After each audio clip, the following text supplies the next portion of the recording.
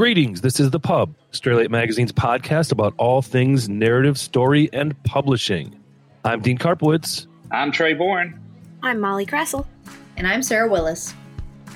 Today on the show, the death of the author. Okay, so here's my question. Should we consider the life, political views, actions, or anything else about the authors we read when we decide whether we want to read those authors? A parfait of a question, so many layers. It's a hard question. Recently, I've had trouble listening to artists like musicians of people that have gotten in trouble in some of their things that have come out about their personal lives. Like, I don't know, have you heard of Ryan Adams? Yep. I don't know, and came out about some of his toxicity. And so I have a really hard time listening to him sing songs. Yeah. But at the same time, when an author, I don't have as much problem reading the words. I don't know if it's because of the voice or something. I don't know. You're not assigning as much identity to the content you're taking in. Like it's hard to separate a person from their voice, but yeah, separating them from words on a page is a little different. Aren't we really kind of taught that? Like in college, I'm sure we've all gone, so I'm sure we've all had that little talk where it's like, don't think about the author's life when you're trying to figure out what a work is about. Like, right. Don't take into account that Hemingway was dressed up like a girl until he was 5. Don't take that into consideration when you're trying to figure out, all the toxic masculinity that might be in Hemingway's work, right? We're taught separate the author from the work, right? If we're interpreting it. Yet we have like Sherman Alexie and others who've had scandals, sexual scandals and things like that make it difficult for us to separate their lives from our work. I think it's a really difficult question because the nature of art and maybe writing in particular is so interpretive. You have an author who has an intent, an idea of what they're doing, a story that they want to tell when they set out. By the time that product is revised, finished, that work gets to you, you as a reader are bringing your own experiences and your own ideas into it without even having such an intimate knowledge. Mm-hmm. So what you bring to it may be separate from what was quote unquote intended in the first place, which is the entirety of the death of the author, right? Mm-hmm. Yeah. I feel like there's a really big difference between problematic authors who are still alive and those who are gone. Like, for instance... That's true. Yeah. Like, if an author was problematic in the past, I mean, first of all, there's so many different issues with like, what was society like when they were living? How much of it is that they were a shitty person or they were living in a shitty time? That's a whole nother like thing that you can digest. But then authors that are currently living who you take issue with, do you want to give them money? Yeah. Yeah. Oh, yeah, that's a good point. That's basically what it comes down to. So it's the equivalent of like, I don't eat at Chik-fil-A even though they have really good lemonades because of, I heard they have really good lemonades, because of their politics. They have really good lemonades and really good chicken. I'm ashamed. I like my chicken too much. Oh my God. You say it as a joke, but like there's some validity there because it's like, yeah, you don't want to eat at Chik-fil-A because they have horrible values when it comes to the LGBT community, but that's like who? Like the owner, the president of Chik-fil-A? What about like the 20 people that work in your local Chik-fil-A that are probably not shitty people that get their, paycheck from Chik-fil-A? Mm-hmm. That's Are complicated. those people my responsibility though? That's another question. It's like, and is it your responsibility that the president is shitty either? You know what I mean? It's like, it's difficult. Yeah. Yeah, there's definitely a balance. I just like John Wayne Casey. Well, I don't want to buy his art, or I don't want to listen to Charles Manson's music. There was that Beach Boys song and then that Guns N' Roses song that, Charles Manson wrote. Well, I don't want to listen to that and I have no interest in that. But at the same time, Louis C.K. can be kind of funny, and I kind of like his comedy a little bit, and I don't know, there's a balance. And I was thinking about this earlier as far as art. Isn't some of the best art, though, from people who are have some sort of internal struggle, someone that is struggling with something that is trying to express. It might be subconscious. It might not be. That's why, Christian music is so shitty. It's because hot takes tonight. Yeah. I was not expecting there. Do we just want to listen to, saints singing, or do we want perfect people creating art? I think that may be a fallacy. I think there is some truth in the validity of a struggle that is depicted, but I think to imply that you need to be struggling or in pain, the idea of the starving artist is perpetuating an unhealthy existence and culture. No, I agree with that. Well, there's also a difference between an internal struggle and being racist. Right. Good point. Yeah. Point taken. But Jeff Tweedy, the lead singer for Wilco, he actually has talked a lot about that, about how that's a fallacy. And he gets mad because a lot of people accuse him of writing his best music when he was messed up on drugs. Yeah. And he just gets really upset when people say, basically they tell him, I wish you were still on drugs so you would make good music. That's not cool. Yeah, it's not good.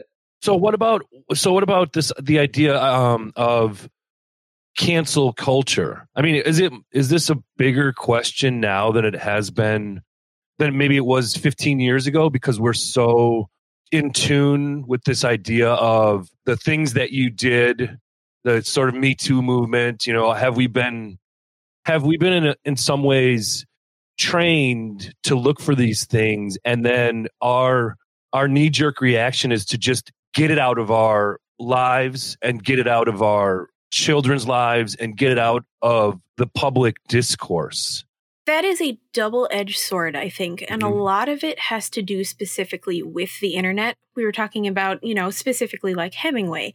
Well, the internet didn't exist back then, and what may or may not have been Hemingway's specific traumas or transgressions in any regard were not widely spread at the time, not as widely spread as they could be across the internet or some such thing. So I think certainly not as quickly. Yeah, the sheer availability of all of the information that we have at our hands, I think, puts us in more difficult situations than we might have had to be in times prior, because now there are things that you feel that you can no longer look away from. Oh, especially our case study with J.K. Rowling. She had an empire built, and she just keeps going out there and spewing this nonsense. All she had to do is shut up. And I think after her first, oopsie, people probably would have forgot about it, but she cannot stop. Well, yeah, I think a lot of it is just people are just want to feel better about themselves. And so if they can find someone that they can say, oh, I'm better than that person, and then that's all there is to it. They don't want to hear any nuance. They don't want to hear, any sort of progression. But I will say the J.K. Rowling thing is pretty troubling to me. Yeah. I'm just thinking about my own life when I've made, mistakes or epiphanies growing up and thinking, oh, that's a wrong way to act. I've made a mistake. But then you put it on Twitter and you have thousands, hundreds of thousands of people looking at it and responding to it. Right. It's people aren't perfect. Creators aren't perfect. If you screw up, and no one expects them to be. No. And if you dig something up from 10 years ago in somebody's past where they screwed up and they say, yeah, that was really dumb, and I've grown from that and I've learned from that, and that's fine. But for someone like J.K. Rowling, who's confronted with the fact that she has a really troubling take and doubles down on it, to continue to support her feels like you're complicit in her nonsense. It's the difference between J.K. Rowling, and I don't know if you all followed, it was just kind of a hiccup on Twitter and the internet. The author of Ready Player One, I think when he was in high school or first year college creative writing class, wrote a short story that was pretty misogynistic or something. And Ready Player One is kind of, but that's right. A different show. Yeah. Well, people there was a small wave of people who were saying, You shouldn't read any of his stuff. And I think his reaction to it was, I was 20 or I was 18 or whatever. I was 16 and I was dumb. And this is what I wrote. So as Sarah's saying, we give those people more of a pass. You can make mistakes if you grow from them, but is there a third rail though? Like, if someone did something when they were like 12, 13, 14, is there a third rail that it doesn't matter if it comes out later? Because you see that all the time. You'll see politicians or artists who are out there, and all of a sudden someone will come out and say, hey, I remember that guy said the N-word back when he was 15, or something. And I mean, I'm not saying that's right or wrong, but could if that person came back and said, well, I was a racist, and I realized at some point that was wrong. And so, I'm just thinking of like a third rail kind of thing. Yeah. I think that's what, people are like Sarah was saying, we're not looking for people to be perfect necessarily, but to acknowledge the mistakes and say, yeah, I did that. And that was incorrect. And now I am doing something else and something better. Like, no one wants you to erase your past or pretend that you've never done something terrible in your life. But when someone confronts you and you are trying to grow and learn from it, and then you double down and say, no, yeah, I did say the N-word and I'm going to keep saying it, then that would be a problem. Yeah. Well, yeah, because you're giving this person a platform. Right. And that doesn't mean that their content is not good, but it does not make me want to give them money. Yeah, like, it's hard. Like, with Rowling especially, like, I have no interest in buying anything new that she does because I can't separate this. I love Harry Potter, having read it, not knowing how these feelings and thoughts she had. And I think you want to read it with a lens, because I think if you go back and look at it, there's some things in it that are a little suspect, but it doesn't erase all the good it did. That fan base is so varied and so disenfranchised. I think that's why it felt like such a betrayal. Yeah. So this leads kind of into another question that I had. Do you think we should separate between private and institutionalized works? For example, all of us can choose, not to read J.K. Rowling, but if I'm teaching a young adult literature course and I'm trying to hit all of the kind of notes of what's influenced young adult literature, am I not obligated in some ways to have my students read Harry Potter? To put it another way, if I'm teaching Huckleberry Finn, I'm teaching that book because it's difficult. And regardless of the politics of things, don't I have to teach it? Shouldn't my students be exposed to those kinds of things? The content is good, and it doesn't really matter whether the author is good or not. That's the one I was thinking. It was Huckleberry Finn. How difficult that must be to teach, and because you just can't teach it without talking about the N-word, and you just can't do it. That's not the problem, though. The point of Huckleberry Finn is to say, yeah, racism is really, really bad. It's using the work to, not only does the work itself condemn it, but you're having the discussion about why the work condemns it and why it should be condemned. It's the work rather than Mark Twain. And let me just say, I agree with you 100%, Molly. I agree 100% what you're saying, but the discussion always goes that way. Yeah, but we went to a liberal arts college, right? Like, I didn't. Oh, well, my apologies. I suppose what I mean by that simply is that just because something is difficult to discuss doesn't mean it should be ignored. In fact, it should be definitely at the forefront of something. And I'm not saying that we have to sit down and talk about all the difficult things all the time. But I think that when you ignore the controversy that is surrounding that in particular, you are doing both yourself and the people that you are teaching a disservice.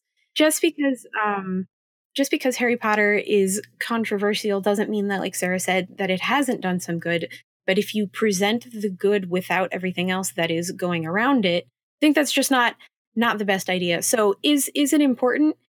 Yes. Should it be talked about? Yes. But I must admit I have extreme reservations about then subsequently putting that onto a book list and suggesting to people that they should pay money to this person who we have already decided, yes, is controversial.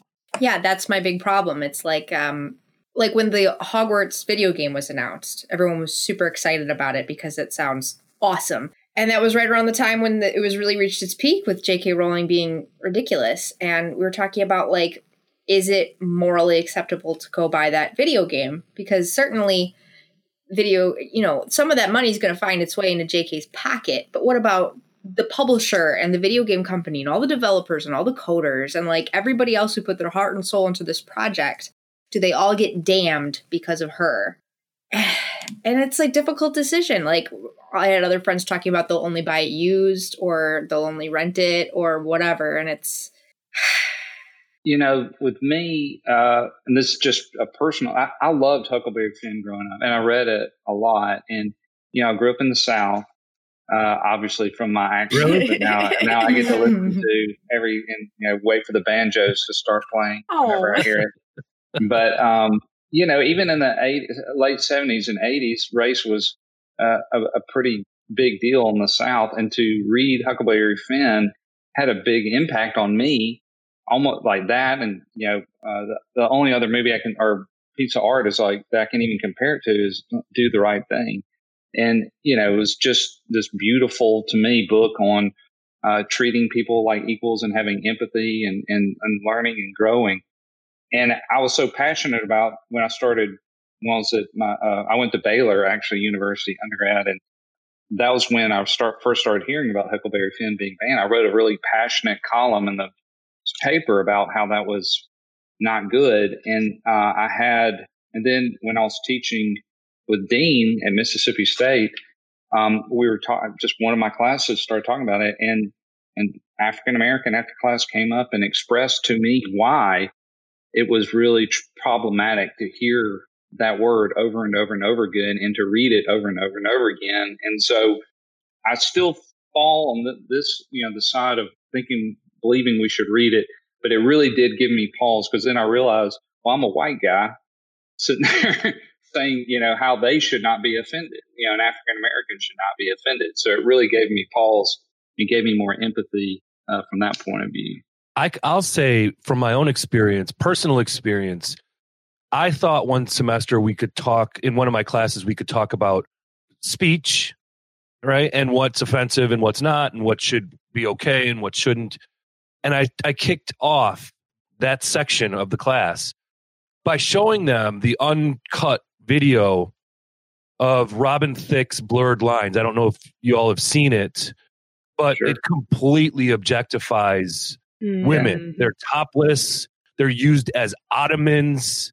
They're tables to hold his drinks. And they were unaffected whatsoever. I asked them afterwards, is this okay? And they said, we've seen far worse. And no one was up in arms, angry. They're like, I don't see why this is a big deal. What year was this? The year it was popular. I don't know when that was. Okay, because I've never heard anybody say that. So that's quite bizarre to me. I was laboring the night before over whether I should show it, and I thought, well, this is we're going to have this discussion about this very thing. Should we be boycotting this? Should we not listen to it when it comes on the radio? And they were just uninterested and really unengaged. It was bizarre. Were they freshmen? Insane. Yeah, they were freshmen. Okay, all right. I think that qualifies. I think you should still at that point be. First of all, they're probably thinking my professor's showing a video with boobs on it in class, and they're probably cool. Shocked by that. Yeah, but I think by 17, 18, you should be offended, by that. And I was wrong. Well, not even like the visuals, but the entire lyrical context of that song is so disgusting. Right. Yeah, it's really disturbing. I told them, listen to they all knew the song, it was top 40. Right. He directly stole from Marvin Gaye. The actual catchy part of the song was a direct steal. Steal or a sample? Because technically that's... It was a steal. That was pretty bad. That was almost just like the song. Plagiarism or homage. Oh my God. Just talking about empathy, I was thinking about, I think besides giving money to rallying, that's one thing that is really disturbing about her is just her complete lack of empathy in all of this. I mean, it's just like, I am 100% right, and I am not going to have any empathy at all for trans people. I mean, that's just what I've seen. I mean, maybe she has come back around, but to me, it was really disturbing to read some of it because her books are the complete opposite. You know, they show so much empathy. Yes. To the outsider, you know? So that leads me into one of the final questions I have. Does this stuff, and apparently the answer here is yes, does it affect our reading of the work, right? And so Sarah says she doesn't want to buy anything from J.K. Rowling anymore, anything new. She has no desire to pick it up because of her background. But I don't know, we're sort of taught as creative writers, artists, sort of have to think this way.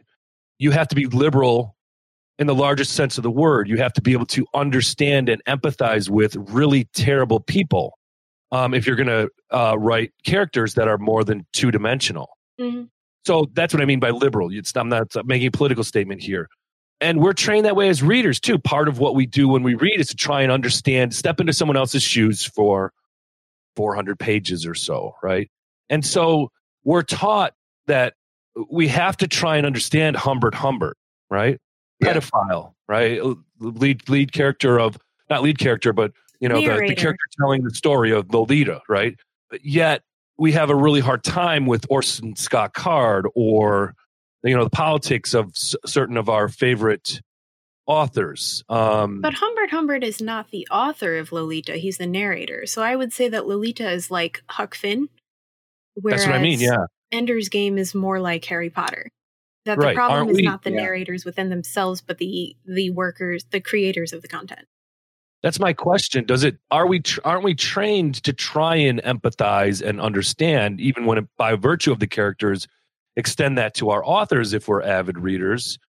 And how does it affect our reading of the text? Like I taught Lolita once, and students did get really offended by that book and couldn't separate. I think they had a harder time separating the pedophilia from Humbert than they would the political issues that are associated with J.K. Rowling. Does that make sense? I haven't read Lolita.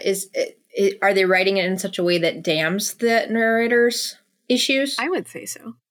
Yeah. Yeah. It's not advocating in any way. Right. Well, I think that's the issue. If J.K. Rowling had written Harry Potter and Hagrid walked over and just like in between telling Harry he was a wizard, whispered, also, I hate trans people, I think I would have a problem with that if that was celebrated in the book. That's the issue is like the content that we read. I like it when we are reading about difficult things that make us have difficult discussions, but I can't say that I can think of a book that celebrates something that we all would say is a damnable.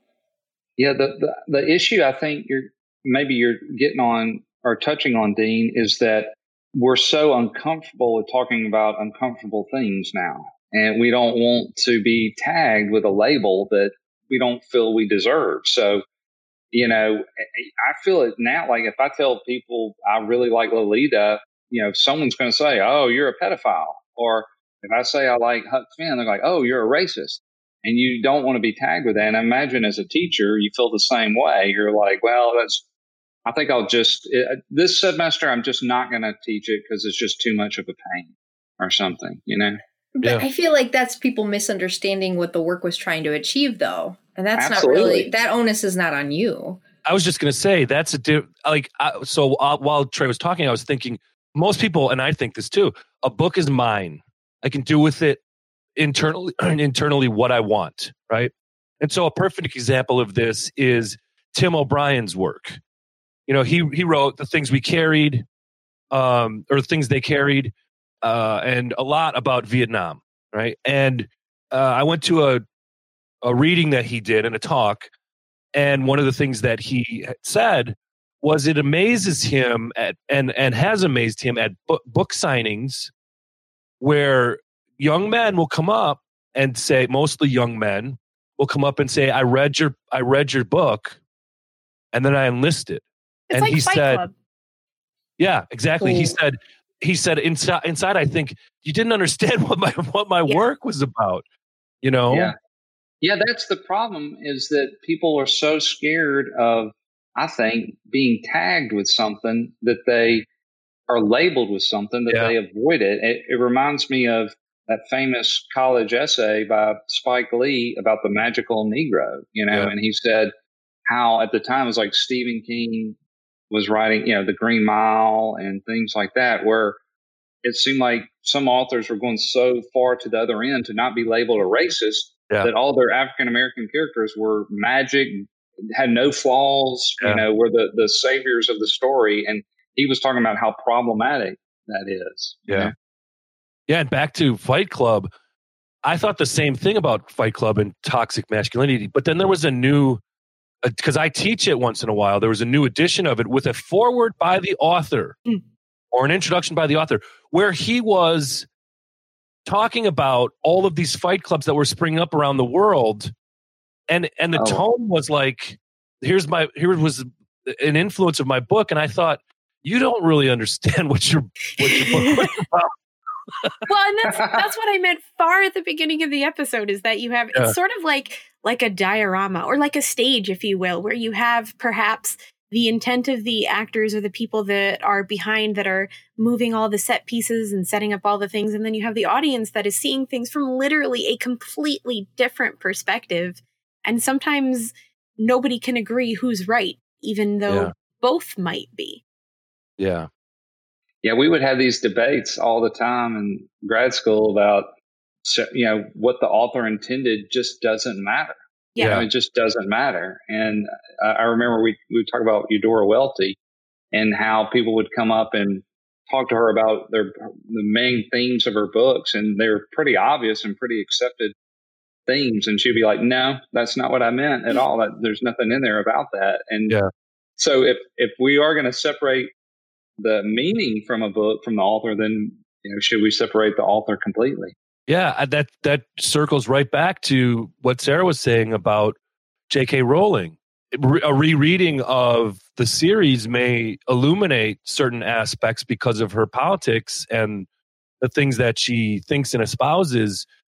Are we obligated then to use those points to talk about intent? Like, here's her political views. Here are her political views. Let's think about how that went into her intentions in writing some of these characters. Does that make sense? Yeah, well, it's like The Matrix too. I mean, that's what everyone talks about now. When The Matrix came out, everyone thought it was either a Christ allegory or just a cool science fiction story. But now both directors are trans. Yeah, they've transitioned. They've actually transitioned, or they just identify? I think both of them have transitioned. I think that's right. Does it make a difference? No, it doesn't. Okay. For the record. That's a different episode. Yeah. I'm just trying to be right. Which is good, which is important. But what you're going to say is they are now saying that they wrote it as a trans allegory. Yeah. Right. And do you want to live in this fake world, or do you want to live in the real world and be who you really are? And it's really an interesting way to watch it now after you know that. Yeah. Well, especially since I feel like going into it during when it was made, you would have not thought that. Yeah. And that, I think, is one of the so interesting things about the universality, the ubiquitousness, if you will, of symbolism. How you think, yes, J.K. Rowling is speaking to outcasts, and then you see her politics and you're like, yeah, except for those guys though. Yeah, you feel like she's totally speaking to outcasts when you first read it, and then you go back and you're like, there's a lot of passive aggressive racism and other troubling things. Perhaps that has less to do maybe with examining an author's politics and just rereading things as we grow. I think there's some truth in that. Yeah, I think so too. And just because we separate an author's intent from what we ascribe as the meaning, or what we derive at least as meaning from a book, just because we separate the author's intent doesn't mean that the author themselves can divorce their shitty ideology necessarily, and it doesn't mean that we have to pay them for it. So here's my final question. We talked about, like early on, Sarah said there's a difference between these writers who are alive and who we're funding in some ways, their careers, and those that have passed, right? And so there are some really shady things about the way Charles Dickens treated his family and the kinds of things that he did. Are there lines that we can't cross? Like the one I thought of for the show was, what if Jeffrey Dahmer wrote a really good children's book, right? I mean... But why would you give him the platform?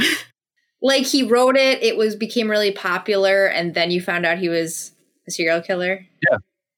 Yeah, and then he's already dead, and dead. All the money went to charity. Like he wouldn't get any of it, and all the money would go to some children's charity or something. It's a good children's book? Is it really? Yeah, sure. Like Pet the Puppy? You know what else? There are so many good books in the world, and sometimes I think about what has become like heteronormative or hetero white male canon. Like, what other voices could we be listening to if we chose to push those people aside? I'm sure that like Harry Potter is good, but Harry Potter is not God's gift to Earth or whatever. It's not the be-all, end-all best children's book series that will ever have existed in the world. Yep.